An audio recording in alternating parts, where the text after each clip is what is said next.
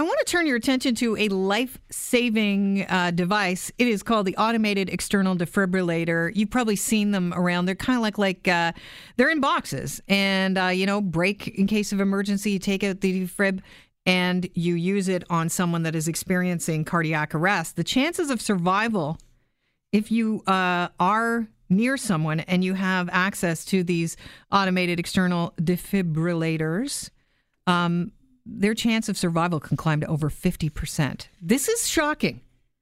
Apparently, there's an estimated 200,000 of these around the GTA, and fewer than 10% are registered, meaning if you're an emergency worker, you can't find them because you might not know where they are, and there might be one right around the corner.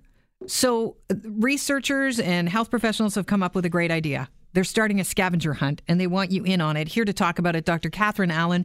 Welcome to the show. Good to have you on. Thank you. Good morning. So this challenge, the scavenger hunt, is called the GTA Heart Map Challenge. Before we get into how this works, tell us a little bit about the automated external defibrillators and how important they are. Sure. So automated external defibrillators, or AEDs as they're called, save lives if you use them immediately when someone is having a cardiac arrest. Are they fairly easy to use? Yes, they are. All you need to do is take them out of the box, turn it on, and it will tell you exactly what to do. So it walks you through it? Correct. Yep. Step by step.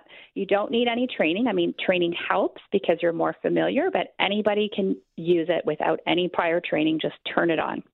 It's interesting to find out there's 20,000 of these, an estimated around the GTHA or HA, and there are fewer than 10% that are registered. Why wouldn't they be registered?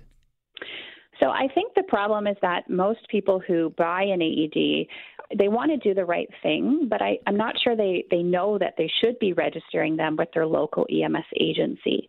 So we're hoping with this challenge, one of the parts will be to raise awareness with the public so that they know, you need to register your AED so that they can be used to save a life. And so is this like condo boards that are buying them for their buildings or companies? It's everywhere. So a lot of public places have them. So, for example, most airports, train stations, schools, for example, even movie theaters, and also private companies as well, or condo buildings can buy them as well. You have been at St. Mike's Hospital studying sudden cardiac arrest in young people for almost 15 years. Do you think people will be shocked that, young people, seemingly healthy young people, can go into sudden cardiac arrest? Yes, absolutely. It's absolutely shocking because it can happen to anyone at any time. And so that's why, knowing how to save a life, whether it's using an automated external defibrillator or knowing how to perform CPR, is so important. It's really, we believe, a life skill that everybody should know. And what are the main causes of sudden cardiac arrest? So there are a number of different causes. In young people, it tends to be a heritable cardiac disease that causes structural issues with the heart.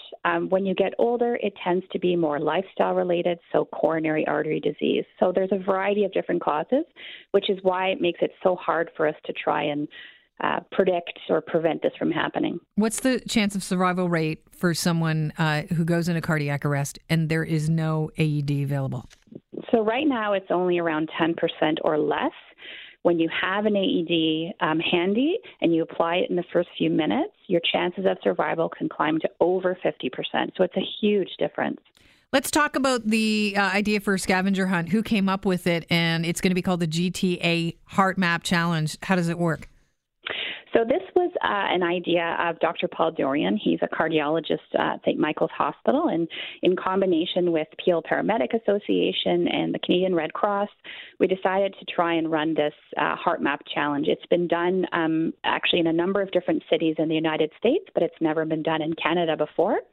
And the idea is that participants can register as individuals or teams on the Heart Map Challenge website. And then they download the PulsePoint AED app on their smartphone, and then they go around and they try and locate and submit photos of as many AEDs as possible. So there's actually prizes involved here, right? What does the first place take home?